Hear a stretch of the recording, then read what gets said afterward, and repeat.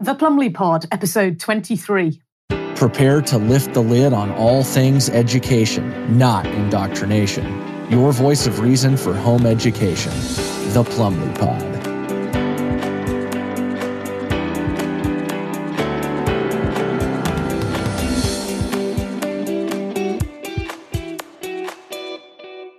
Hello and welcome to the Plumley Pod. I'm your host, Sarah Plumley, and today's guest needs no introduction at all. I have with me here Darren of Plymouth. If you are a Twitterer, if you're one of those people that have been on Twitter during the plandemic, the scamdemic, then you will know this man very, very well indeed. Darren of Plymouth is a teacher, a fellow truth teller, a truth seeker, and a concerned member of the public. And I think he has every reason to be. Welcome to the podcast, Darren. And I'm going to dive straight in with, when did you twig that we were being scammed by the COVID 1984 business? Well, thanks for the wonderful introduction, Sarah. It's great to be on your show. So how did I twig? Well, I mean, Initially, my reputation before the COVID pandemic, and I use inverted commas there, began. I was a Brexit person. I was a big supporter of Brexit, and I pushed it. And I started making my name by, trying to make sure that the result was enacted as voted for. And then, soon as the Brexit decision, as soon as Boris got into power, which I thought was a great result at the time, and Brexit had been achieved, so we was all celebrating. Boris had done great. At that time, there was the murmurs and the leaking out of information, videos, propaganda on Twitter in particular of a virus and people dying in China, in Wuhan. And I bought it. I started spreading the fear. In fact, it's something that I'm particularly sort of embarrassed about because I was one of the accounts. I had a decent following, I had tens of thousands of followers. I was helped spreading the fear and hysteria. And at that time, I was genuinely concerned that this was a major world threat approaching us. However, at the time, I thought it was a dangerous virus and not the beginnings of a totalitarian, a tyrannical, authoritarian governments and people in power, not just in the UK, but across the Western world in particular, who were out to harm us. And I very quickly realized after Boris's speech, where he informed the public that a lot of people were about to die, which I found really unusual, completely unnecessary, and not what you would expect from the leader of a country who was trying to usher in calm prior to a pandemic or a very dangerous virus that was going to kill a lot of people. You'd be asked, like you said before we started recording, stay calm. Yeah, that would have been the message, but it wasn't. It was, lock yourself in your home and panic and hope you don't die. And everyone around you is going to die. That was the message that was getting. And then I started to think, that made my hair stand up on the back of my neck when he said that, because it just stood out as something that shouldn't have been said. And I started recording all the death stats. I started generating graphs. I started looking at the figures. I started looking at graph equations, because obviously these were exponential curves. And I realized, I'm a chemist by training, and I've only got a chemistry degree. I'm not an expert or anything like that. I don't claim to be, but it was quite apparent to me that the equations for these graphs were similar or almost identical across the country, across the planet, various different countries, Europe and America. And it led me to the conclusion that these were artificially generated numbers. That these weren't real deaths and real cases. And obviously there was the whole 30-day, at one point it was 60 days after a positive PCR test. These were being counted as infections and cases. And and it's obvious to anybody with half a brain that this wouldn't be a genuine or valuable way of recording this data. And I became very suspicious. And not only was I one of the first people to report on what was going on in China and Wuhan, but I was also one of the first people to sort of, in a mainstream way on Twitter with a large following, to start saying, hey, this doesn't make sense.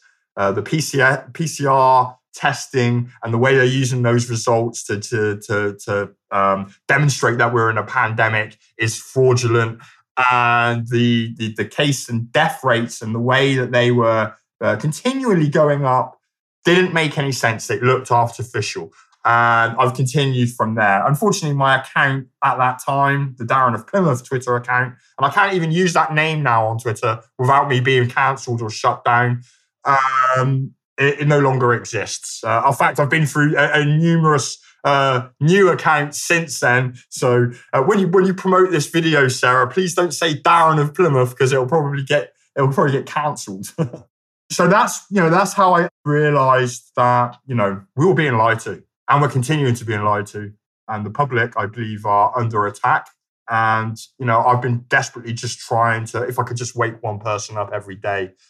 That's sort of a mission in my life. It also coincided with me leaving the education system. So I brought up, that I was a big Brexit supporter. I was very vocal. I was very outspoken. I did some political activities with the Brexit Party. And at the time, I was working in a further education college. I won't say which college it was, but, I live in Plymouth, so it sort of narrows it down to a choice of one.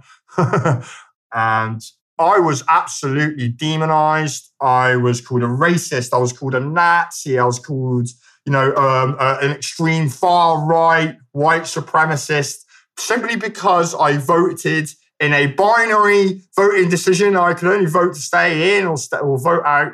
And so that was sort of the environment that I was living in the college. And it was a daily basis. I was literally the only person in my workplace who was at least admitted to have voted for Brexit. I was surrounded by Remainers. I mean, and they were insane. You can imagine the type: green hair, pink hair, very sort of camp men. There was all these types of individuals, and they were all Brexit supporters. But it was okay. I put up with it. But I did feel very sort of isolated and alone in the workplace. And I went back in 2019. I thought I'd try and stick another year out. It looks like Brexit's going to be delivered, so I'll be having the last laugh. There'll be no Jeremy Corbyn government, which is what the people I was working with were hoping for. And one day, one of my boss come up and she said, this student, I'll call him Bob, okay? Bob, he's about to transition. And I was just like, oh my God, why are you asking me to look after this student? You know damn well that I'm a Brexit supporter and a racist and a right-winger, and I'm not going to agree with this. And it was done on purpose. They wanted to put this student on. He was one of my students in my classes. I teach science. I taught chemistry and physics. I taught a bit of maths, study skills, those sort of things. It was an access course, which was to put second chance students who had failed at school to go into university. And I had actually been through this course myself in years gone by. So I'd come back, so I was actually quite popular in that I was a success story for the college, and I'd come back to work there. And they asked me to help this student transition. And I made it very, very clear at the time that, one, I don't believe that men or boys, as he was, a boy like Bob, not his real name, could become a girl. That I believe the student already had serious mental health problems and drug issues, and that this was attention seeking. I was called an extremist. I said I was called an extremist for believing that there was only two genders and sexes. Yeah, and maybe a third for very unfortunate and unlucky people who are born as hermaphrodites. Yeah, whereas the people in my office, including biologists, believed that there were 100 genders, and to think otherwise was, like that there was something seriously wrong with me, that I was an extremist and somebody who didn't believe in inclusion, who was a discriminatory person, yeah, for not believing that there was more than two sexes. And I was called Nazi online. I got so much abuse for this. Then I come in. I come in one day. I got a phone call. I got asked to come in. This student, Bob, had made a series of complaints about me, and I had aired my views in a diplomatic and honest, factual way that I didn't believe that this agenda was appropriate, the trans agenda, that I didn't believe it was true, and I believed that it was very, very damaging to individuals and society as a whole, and in the education system, because, it's really, really being pushed. This student had made a load of complaints about me, about things that I'd said, that I'd misgendered him, even though I've never seen and still haven't seen the student in his female alternate identity. And I was put on disciplinary. It was eventually shown that the student had lied. I was backed up by the rest of the class that I was teaching. The disruption that it caused, because I refused to go into work until it had been resolved.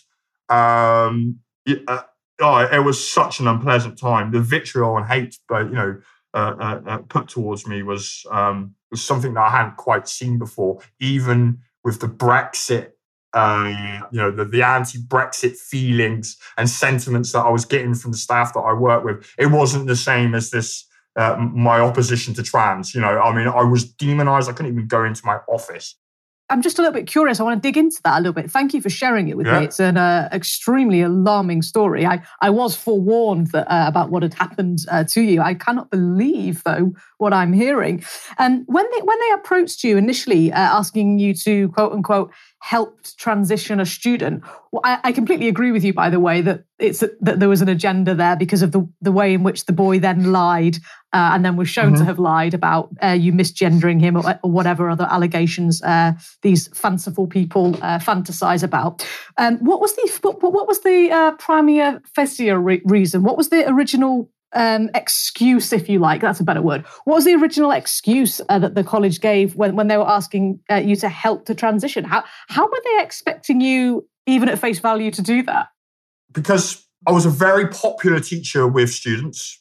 I was also very, very supportive of my students. I was the one who helped students that were struggling, which was a vast majority of the students, because, these were second chance students coming on to an access course. Most of them could barely read or write. Adults, people who are over 18.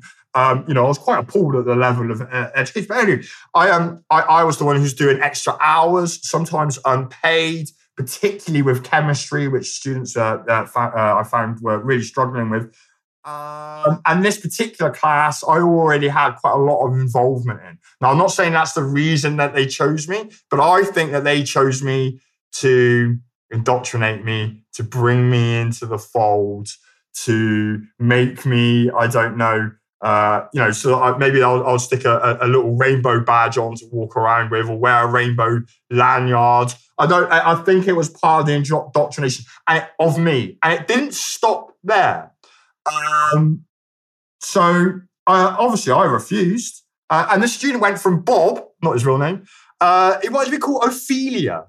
That was the name, yeah. And I've never met her, but I was just like, come on, he's choosing the name Ophelia. This is a blatant attention-seeking approach. But it was also about the student gaining a power, because he was quite a pathetic young man. He was fairly feminine. He didn't really have anything going for him. He was fairly smart and intelligent. I'll give him that much. And it was just, as I think is a lot with with these people in the LGBT community and the trans issue, because transphobia tops everything, doesn't it? I mean, to be accused of transphobia is almost like it's like a mortal sin, isn't it? It's above racism in terms of the oppression hierarchy. And I don't understand when you think there's only 0.0001% of the population are actually trans individuals. It's amazing how much power can be granted to them. So I think they wanted to bring me into the fold, make me more acceptance of this agenda. Maybe they even wanted to punish me for my views on Brexit, because I was, this racist figure. Even though my best friend on campus was a black guy from Cameroon and he spoke French as his first language. Cyril, he was my best friend at college. I sat next to him and they used to call me racist whilst I was sat next to him. Yeah, the lack of self-awareness from supposedly intelligent people was, I I used to fear going in the end because I had to just sit in the presence of some of these people who I thought were borderline clinically insane. And these are teachers, and it's not just in colleges. This just goes right through the education system, whether it's at university or at secondary school. 80% maybe of the teachers that I encountered were like this. Anyway, the allegations all got proved untrue. And in the end, I said, this student needs to apologize to me for making up these lies about me. I've been slandered. My name's been rubbished. And the college also needs to apologize to me for the hell that they've put me through. I'm literally your most popular and probably most able teacher, and definitely the most committed. I was teaching international students from Malaysia and Indonesia as well at the time who came, but still I was called a racist. The college refused. They said there was no way that they were going to ask the student to apologize to me. And it was at that point then that I went sick. And I went sick for a couple of months. And then I got solicitors involved and said, I asked them I put what's called a subject data access request.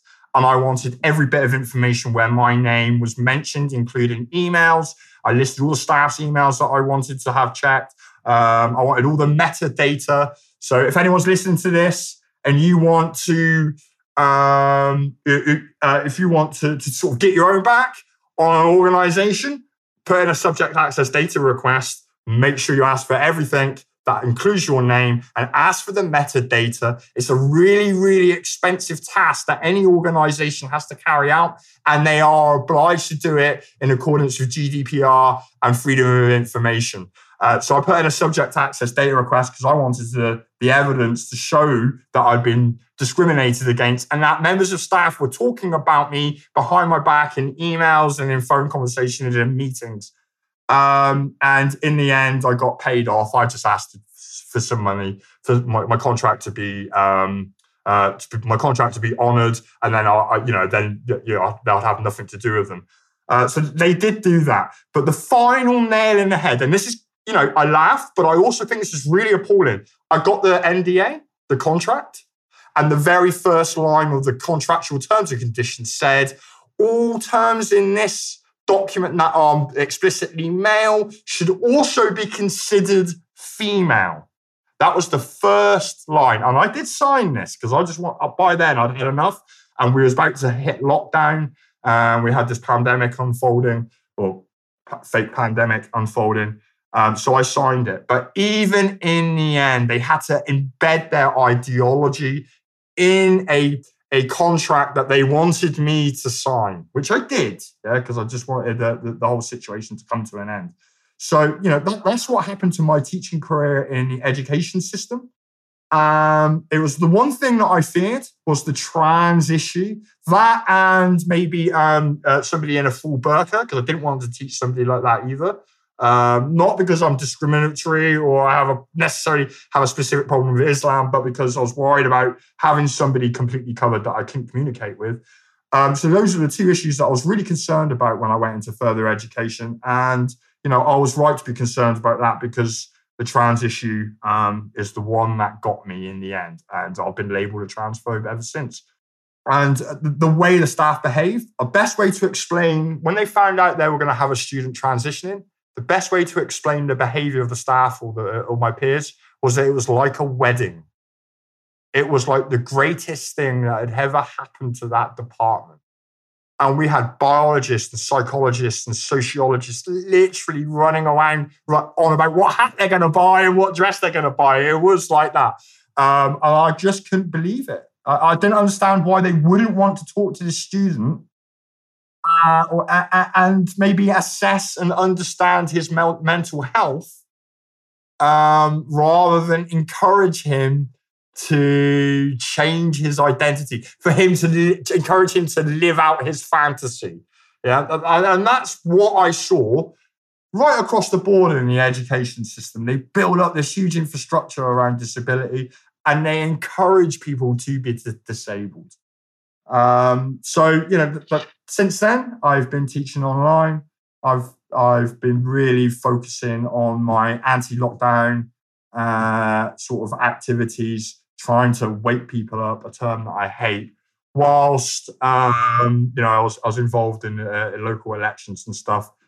And now I'm here talking to you, Sarah, about the insanity that is the education system. It certainly is. I can't disagree with you on anything that you've put forward there. But I would like to touch on something that you've just brought up, which is something very close to my heart and absolutely in alignment with my experiences in the classroom in the UK. You just said that they encourage students, they encourage people to be disabled. And now I think I know precisely what you mean about that. Could you dig into, for my audience tends to be parents who are kind of already themselves, they've been indoctrinated in the religion of school, and then they're not kind of aware of this really, I think it's a dark, these are my words now, but this is a really dark and dangerous thing that's happening in schools. And it's being disguised with all the beautiful colours of the rainbow, not necessarily for LGBTQ reasons, but for, how would you put that? It's all sunny and it's colours and it's paints and it's fluffy toys and it's all nice and it's all supportive and it's all to help. Inclusive. Yeah, please. Let us, inclusive, that's it. Spectrum, inclusive, inclusion, the DI religion, diversity, inclusion, equity. Tell me about how they're encouraging students to behave as though they are disabled or in fact even become disabled. I mean, it's not just that they're encouraging students, they are actively sort of almost enforcing members of staff to find disability. So I said, I taught on an access course. We'd have the student intake on the first day of the term in September, end of September. And you have to get all the students to fill out their forms. Yeah, they've got to fill out personal details, maybe finance details if they were paying for the course, their qualifications coming into the course, and obviously their disabilities, And they would have a huge checklist. And then, at the bottom of all these different disabilities, whether it's dyslexia or dyscalculia or mental health problems, eating disorders, whatever, they have a huge list of them. And my job as a teacher was to go around at the beginning of the term and make sure that every student recorded every disability that they had. Now, some students went in and generally were dyslexic or had mental health problems. That's fine. The average student coming in had no problems at all. But if I couldn't identify a problem or a disability or, something wrong with their mental health, learning differences, if the student couldn't identify that themselves, my job was to speak and sit down with the student and find one. Find a disability, Darren. We want it recorded. We'll go and send it. We'll go and get 10 other members of staff then to start messing with this student, trying to encourage and develop these differences or disabilities that they have. And, you'd have one teacher and 10 support staff per student. And it's really messed with students. It also interfered with their ability to actually study because 9 times out of 10, they weren't in the class, they were getting counselling or they were in some special support group. And I just couldn't believe that we were, actively encouraging and promoting mental health issues and disabilities and not focusing on the hard skills and the hard educational needs that these students had. For example, maths. I was being presented with students who are 18 years old or older and were not able to, do very simple mathematical calculations. They had no basic understanding of the physical world. Most students were very naive and unpolitically aware. And none of this was really focused on in my educational experience within the system.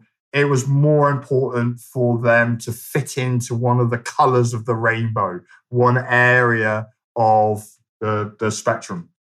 So I find this very disturbing. If there are parents listening to this, yes, my experience is in the further education field with adults. However, exactly the same sort of agenda is being played out in your schools. If you're sending your school to a mainstream secondary school right now, then you will find that the rainbows, the LGBTQ stuff, and very, very specifically the trans issue is being forced fed into your children.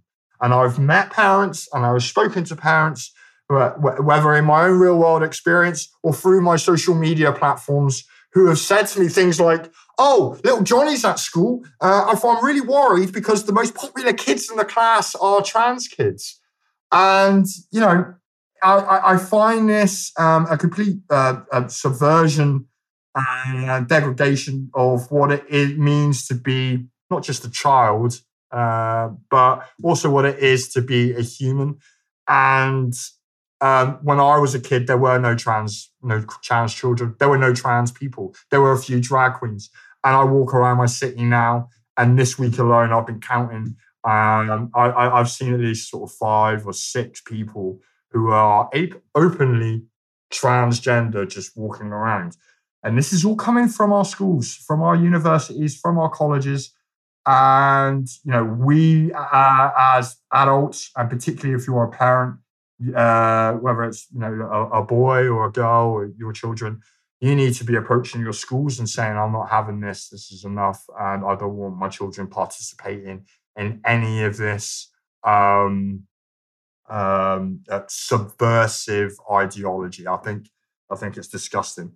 And, you know, there's a lot of teachers that are pushing this. There's a lot of teachers that are pushing this. And if they are, they shouldn't be teachers. That's my personal opinion.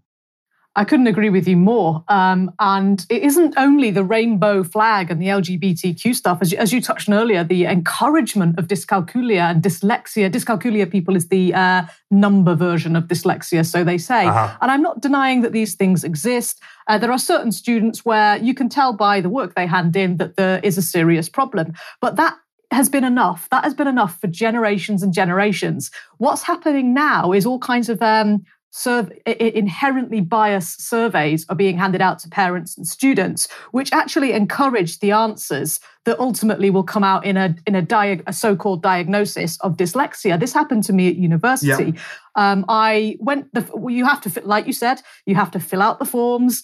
And the way in which I was a mathematician, and the way in which the questions were worded immediately set alarm bells ringing, because I could tell by the way the questions were phrased which answers they wanted me to give. Now, because I wasn't switched on to any kind of agenda back when I was that young, in my late teens, early 20s, I only realised partway through the survey that, oh my goodness, I'm being guided towards an answer that says I have dyslexia. Now, I know damn well I don't. Yes, sometimes my spelling sucks, I admit that. But that is more to do with laziness, more to do with my love of numbers, perhaps more so than words. And I was very alarmed at the kind of the way that I was I could see that I was being manipulated on these questions. And I also thought, hang on a minute, there's no way I've got 10 GCSEs, which were almost entirely A's and A stars. There's no way I've gotten through 5 A levels, really good grades in hard subjects, and got to the start of my university career if I'm dyslexic, having had no educational professional ever notice it. I thought, this is nonsense. You don't need to be an expert in dyslexia to recognise that, hang on a minute, how's this kid got through all of that formal education and no one's mentioned that there's a slight possibility that you could maybe perhaps be a bit dyslexic? So I knew it was nonsense. Anyway, to my horror, I'd already got halfway through this darn survey and I was thinking, oh no, it's going to say I'm dyslexic. Now, other people were merrily ticking the right boxes because they knew that if you were dyslexic, you got a free laptop. Now, this was a problem for me because I needed my laptop was broken and I needed one, and I was a student and I was skint. Also, I had to pay for myself. I didn't have rich parents or anything like that, so I had some student loans, yes, but I also needed to pay to live. So I was working a couple of jobs in order to pay for everything. And I badly needed that laptop. But I wasn't prepared to lie. I wasn't prepared to say that I have a disability or that I have dyslexia in order to get one. Because I just thought, this is so wrong. I didn't understand the term, this is an agenda back then. I obviously do now. But I knew that I could feel that it was wrong. Anyway, I went up to the lady at the front and I said, oh, I'm awfully sorry. Please, may I have another survey? She goes, oh, of course you can. Have you made a meth puppet? Here's another. So I sort of played her a bit. I kind of pretended that I was all nice and innocent because I knew that I needed to change my answers, because otherwise these these lovely, well-meaning people, i.e. the cultists, were going to say that I was one of them. Anyway, I managed to get the survey. I changed all my answers and it came back that I wasn't dyslexic. So A, I was correct that had I continued on the first path, I would have been declared dyslexic, as some of my colleagues who were not dyslexic were, and they got the free laptops. And there I was, poor as a church mouse, still needing a laptop, but not dyslexic. Now, that's not to have a go at anybody who genuinely has dyslexia, who has severe dyslexia. So, but what people need to realize is that severe dyslexia used to be dyslexia. They have been lowering and lowering the bar. So now if your spellings are a bit dodgy, you're now dyslexic. Yeah. This is a nonsense. They are damaging your children. And what does that actually do to your child? Do you think, oh, my child's going to get the help and support they need? No, they're not. For the rest of their life, they are going to believe that there is something inherently wrong with them, that they have special needs. That is a terrible thing to say to a child. Even if it's true, it's an appalling position to put a young person in. I'm sorry, Darren, you've got me right on my little soapbox. I don't talk about this because all you get is hate. You get parents attacking you because, oh, my son's dyslexic and you hate dyslexia. You're being a bigot, Sarah. You're being a bigot. Well, I mean, I'm doing it again. That's the attitude, isn't it? It is, yeah, absolutely. That's exactly what I've experienced, Darren. It is. That's exactly how it is. And the other problem is because it's almost fashionable now, isn't it? Hi, I'm dyslexic. Oh, I've got a mental health problem. Oh, I've got this disability or that problem. It's almost fashionable. And it's encouraged for young people, adults, children to walk around in their daily lives, and whether it's at school or when they're at work, and go, oh no, it's all right, I'm dyslexic. Oh, that's okay then. It's as if it's an excuse that can be used, readily used. Well, I'm not just picking on dyslexia. It could be anything. It's encouraged for you to use that as a tool to succeed, or a tool to not do what's necessary to succeed because they're dyslexic. And it's almost like it's that element of victimhood that we're encouraging in our students. And it's so prevalent. I mean, when I was working at college, I would spend, and you would have a similar experience in your own teaching activities, Sarah, that 80% of my time was spent on 20 or 30%, it's the old Pareto analysis. 80% of my time was spent on 20% of students. And those 20% of students, whether they had disabilities or not, they definitely wanted to use that disability that they've been assigned, that they've been stuck on, they've got the rainbow badge with dyslexic underneath. And they would use that as an excuse not to do any work. And I'd spend all my time. I'd say, well, am I spending all my time on these students? But I've got another 20, 30% of students who are doing really, really well, who could do excellent if I devoted some time to them. They could do unbelievable things. They're top students, but I'm not. I'm spending it on Dave, Rick, and Leanne, who are never going to achieve anything. They're here because they're getting their dole money paid if they go to college. They'll go on to university. They'll fly through university because they'll just keep waving the disability banner all the way through their course. And they'll be given a certificate that they don't deserve. And then we're going to send them off into the real world. They've got a physics degree that isn't worth anything because they didn't do any physics. And now they're building bridges that we're going to drive across. And I don't particularly want to be driving across a bridge that Bob made or that Rick built, because, I'm not sure how safe it would be because I know how bad their physics is. And there are students who could do so much better. And, people go, that's quite an elitist attitude. No, there was a time when we didn't have the student fee system that we have in this country where universities were picking the best students and then pushing them through. And I'm not saying that's lacking, Darren, that's not equal opportunity. It is still equal opportunity. You just have to do well at school. You have to do well at college in order to have that opportunity to study at university, rather than the something that I was forbidden to say when I worked in this particular college. I was not allowed to talk about equality of outcome. That was forbidden. That was almost as bad as being a transphobe, to say, quality of outcome is not the way that we should be approaching our teaching activities and how we should be achieving our goals for these students. And yet that's exactly what they're doing. I'm sorry, nobody bar nobody wants somebody who is incompetent performing open heart surgery on them. I am sorry. I do not want the guy who was gifted through, because it was harder for him because he couldn't read so well. No, I'm sorry. Yeah. Then being an open heart surgeon, a heart surgeon is not for you. We are all, unique expressions of life. And we all have our talents and we all have stuff we totally suck at. I'm a very hardworking amateur sportswoman. I refereed to very high level men's football. I was a semi-pro ref in the men's game. And I was an international assistant referee in women's football. I've also played county cricket and done a few, real decent sports to a good level. But at the end of the day, I'm not going to be a high jumper because I'm 5'1", people. I'm never going to make it in the high jump. It just isn't for me. And I might really badly want it, and I might want to be the best high jumper. And for my size, I could actually jump reasonably well considering how short I actually am. But let's be reasonable. My teachers, my PE teachers, bless them, and my coaches led me down different pathways. They could see that, anything that requires great height is not really going to be great for Sarah. And that just makes sense. We need to channel young people into the things that they are going to be good at, rather than giving them fake certificates and making excuses for them all of the way through. Now, people who are listening to us, they might be thinking, well, okay then. Obviously, we've not met before today. We've had very different teaching careers. You're in science, I'm in maths. You've worked predominantly in FE. I've worked predominantly in secondary schools. I've done some work in primary schools as well.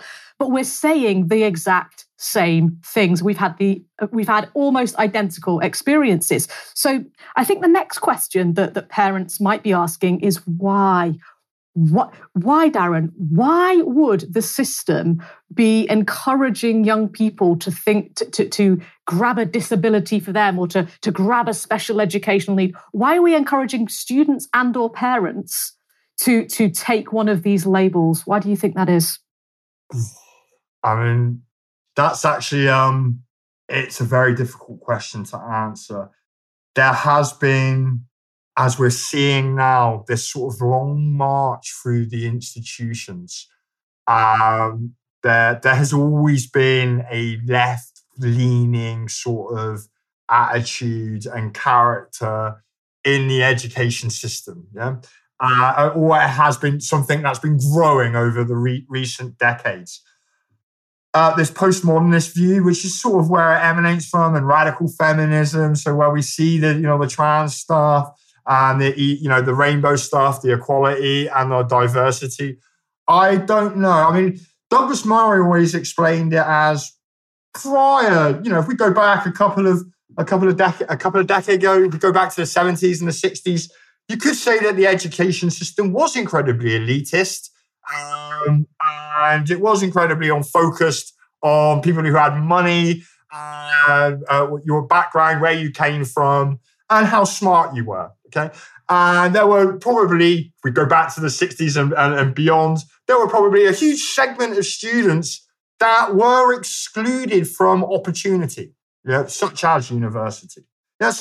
But I think what's happened, as Douglas Murray is saying, is the train has pulled into the station of equality and diversity, where we had got to a balanced situation that was fair.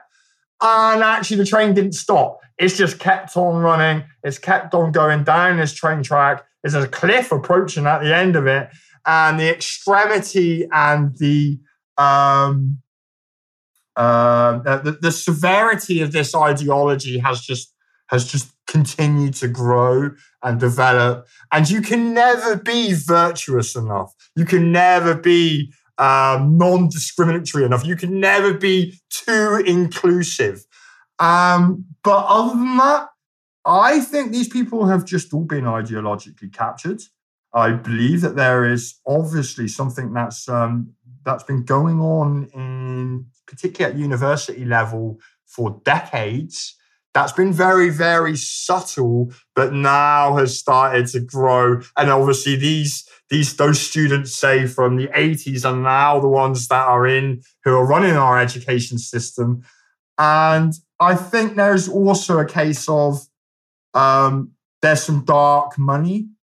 There are individuals, the elites, if you want to call it that, who actually decide, you can imagine like a medicine school, who's paying for all the medical staff to come out of universities? It'll be big pharma, wouldn't it? Who's Who's paying for politically, economically related studies? That would be people like, I don't know, George Soros. Again, I'm being very sort of conspiratorial here, but there are people who are in elite positions of power who are funding and promoting this type of agenda and ideology in our schools and colleges.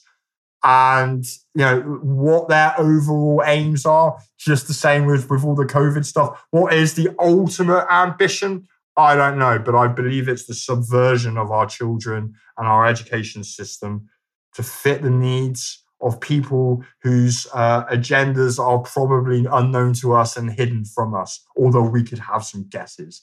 And, I think the future right now is communism, and we need these brainwashed individuals to come out with those types of thinking and ideas in their head to allow this agenda to be achieved.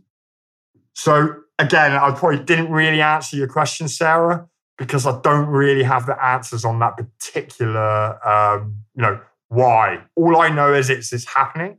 I've seen what's happening. I can evidence what's happening. And I'm sure there are plenty of parents out there who are deeply concerned about, their child coming back saying that they're a different gender or that they're no gender at all. I really can't sort of, furnish my answer any further than that. Well, thank you. Other than that, it's deeply disturbing, and it is happening. It is deeply disturbing, and you got there. I mean, you took us through, I think, the two crucial components of what this is all about. The why. What we can see what they're doing. We can see the devastating effect it is having on our young people. Not to mention the teaching staff. Those of us that can see it, that is. But also the money component, and all the good teachers are leaving. Yeah. Oh, for sure, or have already left. Many people. If you're still there, then you're either a cultist, you're in there, you're one of them. You've already ordered the blue hair dye, or you can't see it. You have no idea what you are involved in, what you are part of, and that makes hairs on my neck stand on end, because that sounds very much to me like. In the future, these people are going to be saying, I was only following orders. And we all know where that harks back to. I'm just going to very quickly read a tiny passage from Dumbing Us Down by John Taylor Gatto, because it's literally one of the reasons you just gave as to why this agenda, why this stuff is taking place. He says, nearly a century ago, a French sociologist wrote that every institution's unstated first goal is to survive and grow, not to undertake the mission it has nominally staked out for itself. Thus, the first goal of a government postal service is not to deliver the mail. It is to provide protection for its employees and perhaps a modest status ladder for the more ambitious ones.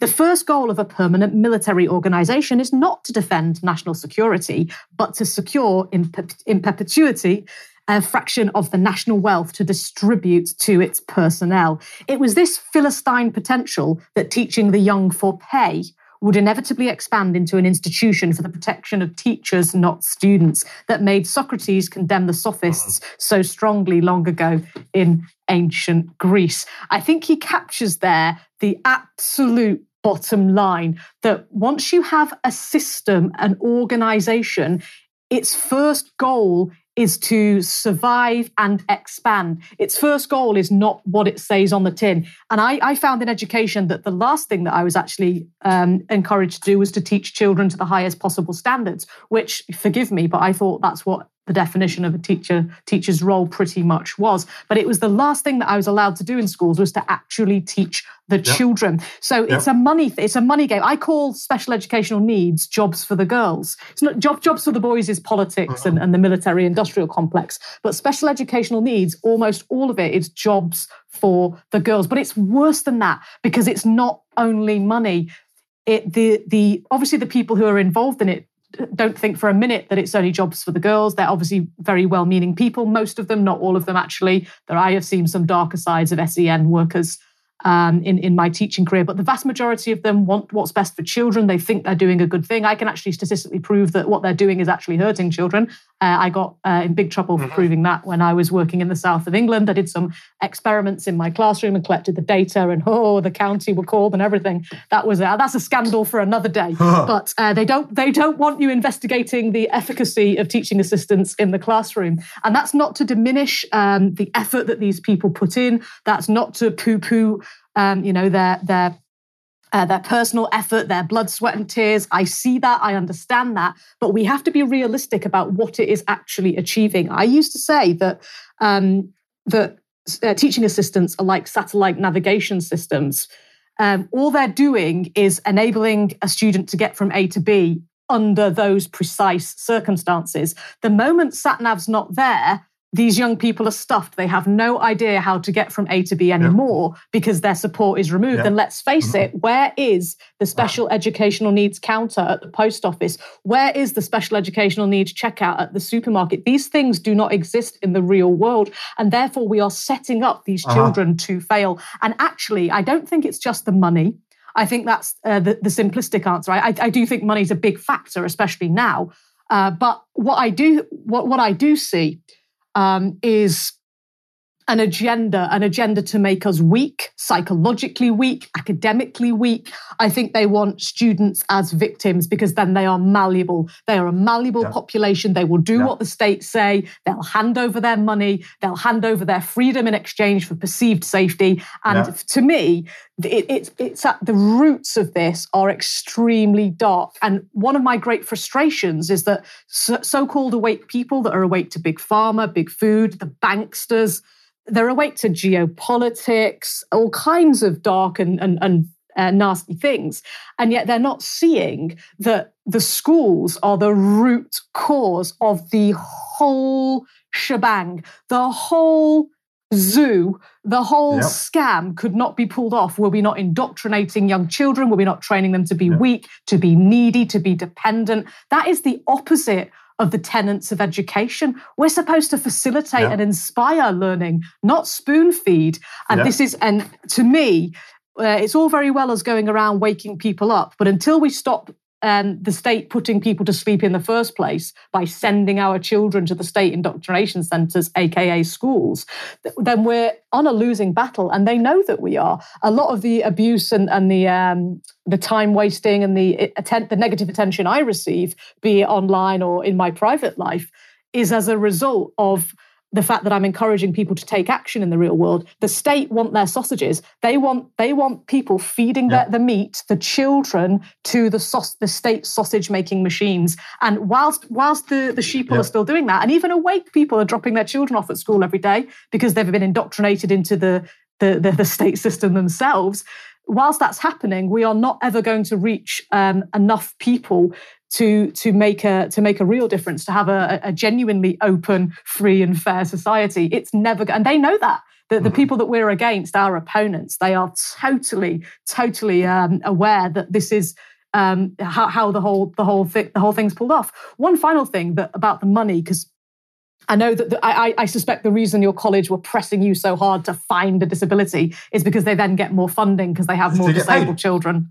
Of course. Absolutely, they get money. Well, something happened where I was working in one of my schools way before 2015. So this is sometime prior to 2015. I can't precisely remember. I can remember the school, but I can't remember exactly when I was teaching there. But anyway, I was given this new teaching assistant, another one, into a year 9 mathematics class. So that's about 13 years old if you're not from the UK. So these kids are 13. Yeah. And this was bottom set, and there were supposedly 50% of that class had a special educational need. Now, I find that hard to believe. I find that extraordinary. I think some of those people struggled with maths. Yeah, sure. But not half of them had special educational needs. Don't lie to me. Anyway, I had this new teaching assistant and she was brought into the lesson. Now, I was teaching percentages in the context of money, but I knew that there was a student who was so weak, she actually couldn't add and subtract in columns.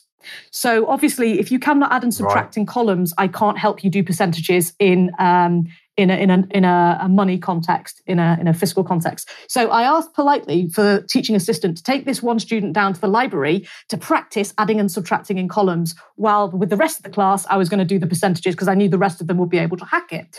Anyway, obviously I didn't couch it in those terms. I was very polite and very kind about it, which sometimes is painful, but we do it because we're professionals, right? Anyway, I then got the boss of special educational needs at my classroom at break time reading me the riot act for making the teaching assistant feel uncomfortable. I said, "What do you mean?" She said, "Well, this teaching assistant needs a bit more training. She wasn't comfortable being asked to teach adding and subtracting in columns." I said, "Well, what are you doing putting a teaching assistant in a year 9 mathematics class who cannot add and subtract in columns?" Like, I was furious. And so this is money. This is like 8 or 9 grand a year that is being spent on this woman in my year 9 mathematics class, and she cannot add and subtract in columns and doesn't feel comfortable teaching that to a 13-year-old who, bless her, really needed help, really needed to learn how to do that. It's like, this woman needed to be in my lesson learning. Yeah, she shouldn't be being paid. Yeah. So that's when I realised that, hang on a minute, this has got nothing to do with helping the weakest children. This whole thing has nothing to do with helping the children who struggle the most. In the end, I threw out the teaching assistants from all of my lessons. I caused absolute mayhem because I realised that actually they are doing more harm than good. Many of them are utterly incompetent. And even those that are competent, what they're doing is providing a satellite navigation service rather than helping children actually learn to map read and to navigate for themselves. I guess I've not spoken too much out of turn there based on your own experiences. Yeah, I mean, and it wasn't just the teaching assistants. You know, there were people who were teaching science, biology, physics, chemistry that I worked with that, you know, basic maths was almost beyond them. And I found it unbelievable that, you know, the teachers and the educators aren't educated themselves. Why would you stick an artist in a maths classroom? It makes no sense. But that's the sort of thing that was happening. The two things that I got told when I first started working in further education was, one, my boss said, literally, as soon as I got given the contract, "Darren," because I'd been there as a PGCE student the year before, "Darren, stop telling the students the truth." That was like a statement made to me. I was like, and here's a whole list of words like God, can't use the word God. Yeah, a whole list of words that I wasn't allowed to discuss in my class because I might be deemed offensive. And the other buzzword that they loved, resilience. We must build resilience into our students. And then we would surround them in cotton wool and tell them how disabled they were. And don't worry, you can use this disability excuse for the rest of your educational and work career, for the rest of your life. Boast about it. It will really help you. And so, you know, what we was doing really was the antithesis of education, the antithesis to resilience. You know, I wanted to run debate classes, and I wasn't allowed to run debate classes because the topics I wanted to debate, one of them being the trans issue, were completely off limits. I couldn't talk about religion. I couldn't talk about politics. I couldn't talk about the trans issue. I couldn't talk about some of the racism issues or other cultural issues that were really beginning to spring up in the Western world at the time. I wasn't allowed to even have debates with my students about it. Who wanted to debate? Most of these students wanted to discuss these issues in my study skills class. But because there was a whole list of topics I was told I wanted to talk about, couldn't have it. So we don't build resilience. We build dependence. And that's feeding into what you was just saying, Sarah. These students are coming out, they're dependent on the state. They have no real concept of reality because they've been taught all this inversion, as David Icke once said, and we've got him into the conversation.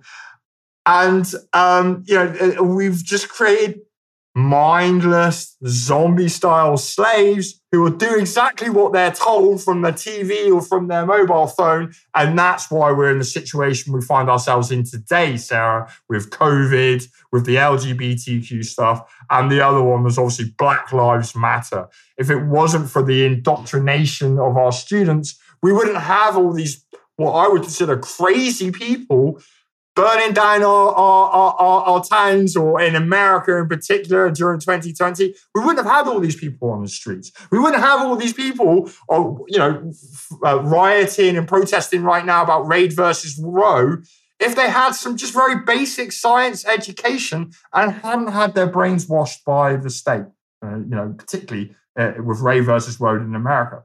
So I find the future for this country and elsewhere quite concerning, because some of these people are going to be in power. In fact, some of these people may already be in power, right now. And culture is downstream from politics.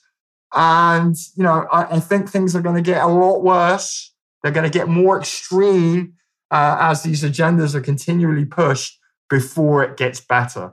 And I actually have a podcast of my own, which I'll stop, but I'm about to start again. And these are some of the things that we talk about. And one of them, my friend Rohan, I call it Rohan's pendulum. What we may find is that the pendulum can only go so far to the left before it snaps back and swings in the other direction. And we may find ourselves in 10 years' time or 20 years' time at the other extreme of conservative or sort of maybe even a theological type agenda that's being pushed on our kids. I don't know. But there's hope. There's hope that we can find some balance. I like this Rohan's pendulum idea. Well, it can only go so far. Well, for sure. It can only go so far before it snaps. This morning I saw, I rewatched it this morning. At the weekend, I saw a placard that had been drawn in the United States. I think it was outside the Capitol building in DC. And this youngish woman, so she wasn't a child. This was, somebody that was obviously an adult. She had this placard which read, "Guns kill, abortions save lives." And I just thought, wow, that right there, peak science, isn't it? Peak science, that the science. Yeah. How can a grown, I already know the answer to this, but I was incredulous that right there in front of my face was a placard, "Guns kill, abortions save lives." Now, I don't even want particularly to get political about this, just basic facts. I mean, what do you mean? Abortions kill huge numbers of unborn children. That's not, I'm sorry, that's not even a debate. That's a statement of fact. And this woman was there defending her placard. In fact, she wasn't even aware that she was being asked to defend it. She was so brainwashed and that's how I would describe it. Literally, she has been brainwashed. Yeah. I'm sure she's got a degree. She might even have two, but she absolutely, has gone to the trouble of painting this placard, "Guns kill, abortion save lives," without apparently having the skills to think through what it is she's writing and why she's writing it. And you touched on it just before, where you were talking about the indoctrination happening at schools, and then it being how do you call it? It being elevated and enlarged by the television and by social media. I always say that schools are where the hardware is installed. Your children get state nonsense, the hardware installed during their school career. Then it's the television and social media that is used to amplify and to upgrade and upload new software as and when the agenda takes a little twist or a little turn. That's why you see these pro-EU flags. Yeah, that's exactly why you see these pro-EU flags changing to blue hearts for the NHS, changing to "I've had my vaccine," changing to Ukraine flags, and God knows what the latest thing is going to be. So for me, the hardware is installed during the school years and the software uploads keep running and running and running. And that is exactly why you've got the branch Covidians, the cray-cray Ukraine people who have never been to Ukraine, don't know anything about the Ukraine, probably couldn't find it out on a map. No. Yeah, they certainly couldn't beforehand, and probably most of them still couldn't now. And it does to me, I can't stress enough how much I am absolutely certain that that's how the scam is being pulled. That is how the whole control of the state over citizens is being done by children being sent to these indoctrination centres. And just because you can't see it, just because Miss Honey has blonde hair and rainbows and birds and fluffy cotton wool clouds in her classroom, it doesn't mean she isn't part of it. Of course, she's not aware of the globalists. Of course, she's totally ignorant about Ukraine. But it doesn't mean that she isn't harming your children and harming their future. So what do we say? What do we say, Darren, to these parents whom we want to support? We want to help them get their children out of school. What do we say to them to persuade them that, you know, guys, we're telling the truth. We're trying to rescue your children. Yeah, there are, and I literally had a similar conversation with my friend this weekend, saying, you know, you need to get your kid out of school. You need to have a look at other avenues for your child to receive an education. I'm not saying I can't say to a parent, hey, don't get your GCSEs, don't get your A levels, don't go to university and get a degree, because actually those pieces of paper, those certificates are still vitally important in the meritocracy that we live in. If you haven't got a first-class degree in this day and age, your opportunities for employment are going to be drastically reduced. So, you know, I have to say that because it's true. It's a sad fact. I've got some homeschool children of my own, and their parents are coming to the realization, I'm going to have my child homeschooled. He's not going to have any of this woke nonsense rammed down his throat. He's still going to get an education that's aligned to the mainstream, that will allow them to achieve these pieces of paper, which are effectively worthless. You know, my degree cost me, £70,000 in total, probably. You know, I know it's effectively worthless, but it's still the ticket that allows me to walk through a door to an employer if necessary, or give me the credibility if I want to teach myself online. However, if you really should start thinking about, one, approaching your schools, questioning what they're teaching, and if there's some of this crazy stuff, the rainbow stuff, the Ukraine stuff, the COVID stuff being rammed down your child's throat, then you need to pull them out of this class, because kids are young, impressionable. What you're doing to their minds and the worldview that you're creating in the minds of children now are likely to persist in the future, and they will just become a puppet, a malleable puppet for the state.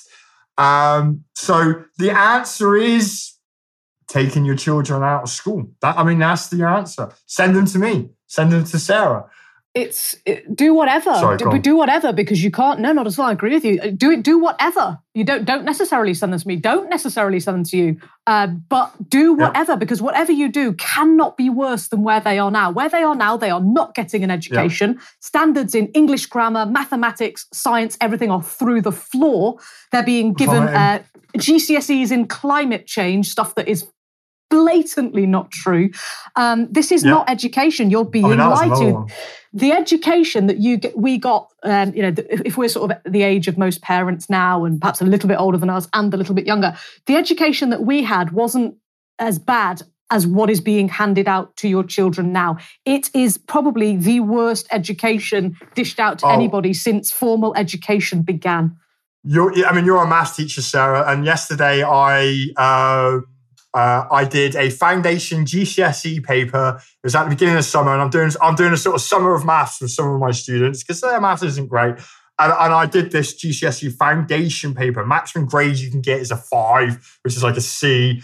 And the low expectations that you could draw from some of the questions in this maths paper it's shocking. There should be no student leaving school that couldn't get a maximum mark in this particular paper. There should be, If I was given that exam paper, and I think it was a 2019 AQA GCSE maths paper foundation level, if I was given that maths paper when I was at school, or if you was given that maths paper when you was at school, Sarah, you would have considered it a joke.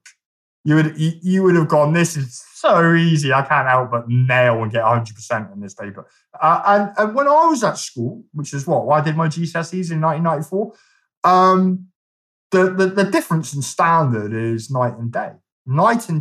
And as I saw at college, the aim is to lower the standards so that they can give out as many top grades as they could, And in my particular field, it was about getting students into university. All they cared about was that they had a 100% success rate going into university. And it didn't matter how poor the student was, they all went to university. Equality of outcome, not equality of opportunity. And these people are then going to breeze their way through university. And I'm sure when you look at the standard of exam papers now, you will see, you'll obviously agree with me on this, that the standard, it hasn't just dropped, it's dramatically dropped. I wrote a whole essay on it on my PGC. I said, here's a graph. 1980, the UK was like one of the top 3 or 4 countries in the world for educational standards.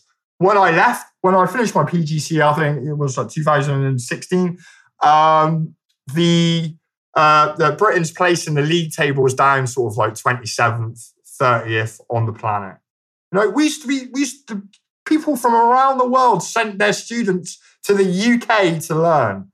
And although that does still happen, I think you're far better off going to an Asian country to learn, because you're going to get a much higher standard of education than you would, say, in the UK, where, you know, people can literally not read or write.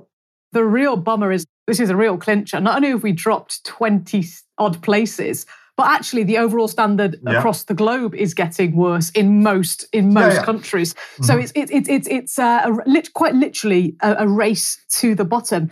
It's stunningly bad. And I love that you bring up the exam papers, because I've literally just stopped marking to do this recording with you. I'm marking GCSE paper 1 for mathematics this year for the top exam board in the UK for maths, supposedly. It's the top exam board for maths in terms of the number of candidates who sit that paper each year. It's about 750,000 people sit this paper.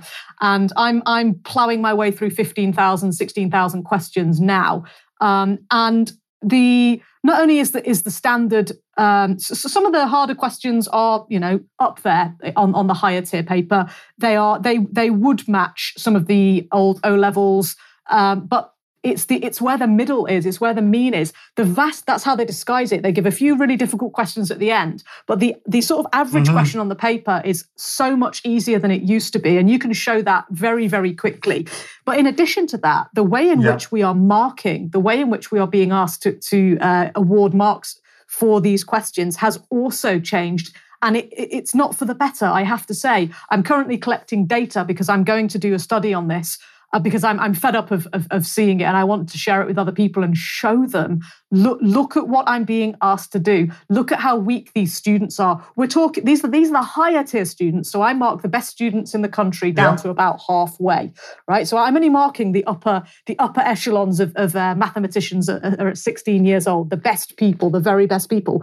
And I am seeing huge numbers, more than ever, that cannot add, subtract, multiply and divide. I mark the non-calculator paper. I mark paper 1, so the one where they've got to do it themselves. And it is beyond appalling. And when I show it to snippets to parents, they are horrified. They are absolutely horrified. These are the children who've been hammered. They have been over-prepared. They've been exam prepped out of their minds for the previous 3 or 4 months to sit this paper.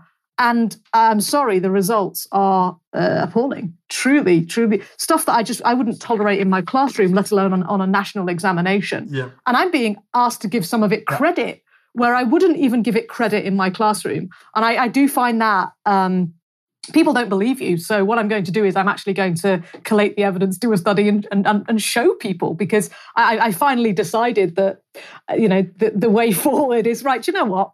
Go and give me an hour or two of your time, and I will show you. And then you can make up your own mind what you want to do with your children, because I know it won't be. I know what you won't want to do after you see it. After you see, I think parents are holding on to this notion that there's still children are getting some kind of magic education still in English and mathematics. No, they're not. They're really, really not. And they don't know. They don't question their child, you know, and their child's not necessarily always going to be that forthcoming with what's going on in the school. And not only that, I mean, the attitude now, especially we see it in America, you know, the teachers are telling the children, don't go home and tell your parents what I've just, you know, what we're talking about in class, whether it's a cultural issue like, you know, the LGBTQ stuff, or an educational issue about the content that they're learning.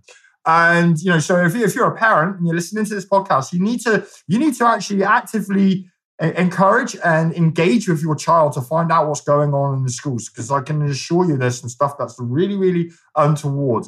And you mentioned about the marking scheme. I was looking at the marking scheme for this foundation paper. And if I'm truly honest, I couldn't make heads or tails of their marking scheme, because as far as I'm concerned, 1 + 1 can only equal 2. And if the answer isn't 2, it's wrong. But yeah, they go, if you've got if they've got 1.9 to 2.1, you give them half a mark. And there's all these different sort of shades of grey in the marking scheme that allow the teachers to sort of just by hook or crook pass students. And that's what I found at the college, that, these students that I was teaching who had come out of secondary school with poor qualifications, poor reading skills, poor vocabs, unable to have no numeracy, have no experience of algebra. I remember one student saying to me, and he was in the Navy, and I was just doing like AB equals C, yeah, A plus B equals C. Well, very simple,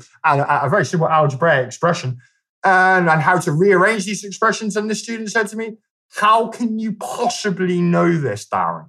Yeah, and I'm the teacher. I'm like, well, I'm the teacher, and I learn, and I can read. Yeah, and that was the attitude to a lot of students that were coming out of secondary school. Their basic education was so poor that every day I had my jaw on the drawer in shock, my jaw on the floor in shock at the levels that I was working with. The mark scheme there, I wasn't going to talk about that today because obviously because I'm in it and I'm a specialist and that's what I do. I'm an examiner. I bore the pants off of people. But as you raised it, the mark scheme that is publicly available isn't the half of it. I'm just going to show, the people won't be able to see this, but I'm just showing Darren now my actual mark scheme. So he can see the stuff that's been typed is the stuff that you would be able to download from the internet for a mark scheme for a past paper. But he will see that more than 50% of that page is covered in my scribble, some in green, some in red. Yeah. That's the extra stuff that I am and am not allowed to give. And it's extra instructions. The extra instructions that tell us how to apply the mark scheme is way more information than the mark scheme. So we're not even being totally transparent about how these things are actually marked. Now, I have to say the marking is good. The examiners are doing an extremely good job. Now, I was very skeptical when I became an examiner. I thought, I bet this is as garbage as the rest of the education system. But it wasn't, I was really impressed with the standard. But even though that's the case and we're rigorous and we check things so painfully carefully, it's still being hidden. The stuff that we're really giving and really not giving is still not publicly available information. That stuff is being handwritten by people like me during a process called standardization, where examiners learn how we're going to interpret the mark scheme for this particular paper. It's not as simple as look at the mark scheme and that's the marks that got awarded. It's not that simple. Yeah. An awful lot of teachers don't have that experience. An awful lot of teachers are marking mock exams. They actually don't know how to mark. They haven't a clue how GCSEs are marked. They just think they do. And, going back to the interpretation of the mark scheme, the marking schemes that I have seen that come associated with a past paper, I look at them and I go, God, this is way more complicated than the paper that they've given. And I'm a very black and white person. I'm a trained scientist, and there's so much. What I found in the marking schemes was there's so much leeway and ambiguity that, you talked about standardization. I think if we want to improve our education system, we need to go back to traditional methods. We need to go back to the 70s and the 80s. We need to go back to teachers that were working from the blackboard in an almost dictatorial, lectorial type of way. I'm not sure if lectorial is a word. I've just made that up. But I'm a firm believer in teaching from the front and not all this lefty. Let's all sit around. Students should be facing the front of class, for example. Yeah, even the way that classes are set up and we've got everybody working around tables and that, I believe is counter to good educational practices. And the students that I teach at the moment, most of them are homeschooled. they're far smarter than the students that I teach who have been in the mainstream education system and are either on their summer holidays or they just in additional tuition or they've been pulled out during the COVID pandemic. The critical thinking that I find in students that are homeschooled, even if they don't necessarily have the hard academic skills in terms of maths and English and science, I find that they are far more able to learn and question than students of the same age in the mainstream education system. So, the answer for parents is, they need to consider either the school that they're sending their kids to or pulling them out of mainstream education, even if the ultimate goal for a GCSE or an A-level or whatever that qualification might be the same. I think that students would do far better with somebody who has a similar attitude to me and you about how the education system is currently being run. I've taught home ed students to A-level in mathematics. There is, just because you're home edding, it doesn't mean that you're, digging the vegetable patch and singing Kumbaya, as I like to say. No, you can still have a thoroughly rigorous academic education that is done from home, and at least you don't get all of the garbage rammed down your throat. And worse than that, or better than that, I should say, I'm going to sort of wrap this up with your words. We don't build resilience; we build dependence. In schools, we do not build resilience, we build dependence upon the state. And I think that absolutely nails what education, or so-called education, has become about in our country. I think it's an absolute disgrace. Thank you so much for your time this morning. I have loved, this has been like a real good old-fashioned staff room chinwag, although you wouldn't be allowed to do this kind of thing. And we'd have to go to the pub, wouldn't we, to do this? In a class, in a staff room these days, we'd both get booted out of school, I'm sure. But I've really, really enjoyed that. And it's so, it's been quite cathartic for me to kind of hear another teacher also having these experiences and these same problems with the system. Please, can you tell us, Darren, where listeners can find you, because they might want science tuition, they might want to contact you, they might want to follow you. Please, can you just lay out where we can find you? My main and easiest way to contact me would be through Twitter. For as long as I've got an account, it's starting to get a little bit on the bigger side now, so I might get shut down. But you can find me at Plymouthian, Plymouthian, Plymouthian.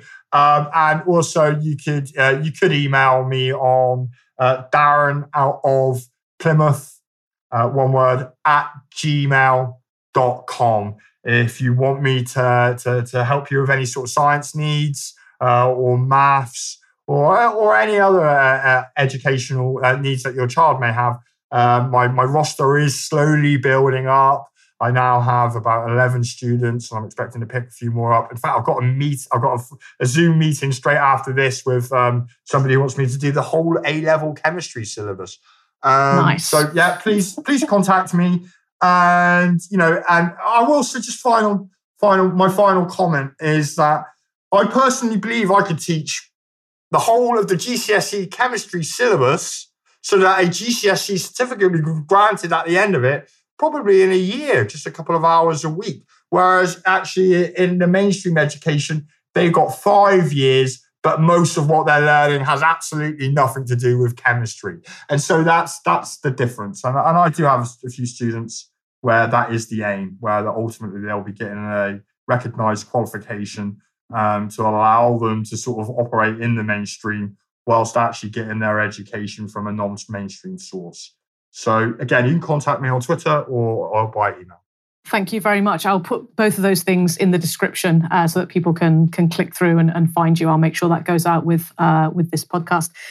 That just leaves me to remind everybody that I'm teaching Rescue Your Children. That's Rescue Your Children on the 4th, 5th, 6th of August. You can reserve your seat for that 3-night webinar. It's a 3-night webinar on the 4th, 5th, 6th of August at 8 p.m.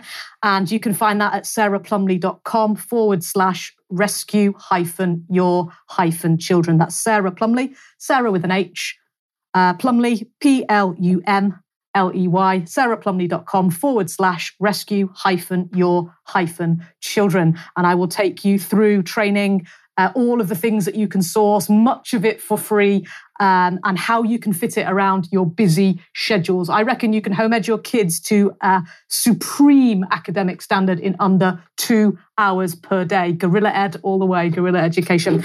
Thank you very much indeed. And Darren, I know that you've been told this before, stop telling the students the truth. Absolutely brilliant. How dare I? Never, ever stop telling the children, your students, the truth. Thank you very much indeed. My pleasure. Thank you, sir. Take back your individual sovereignty and that of your family. Visit sarahplumley.substack.com and subscribe for free to stay up to speed with all things education, not indoctrination.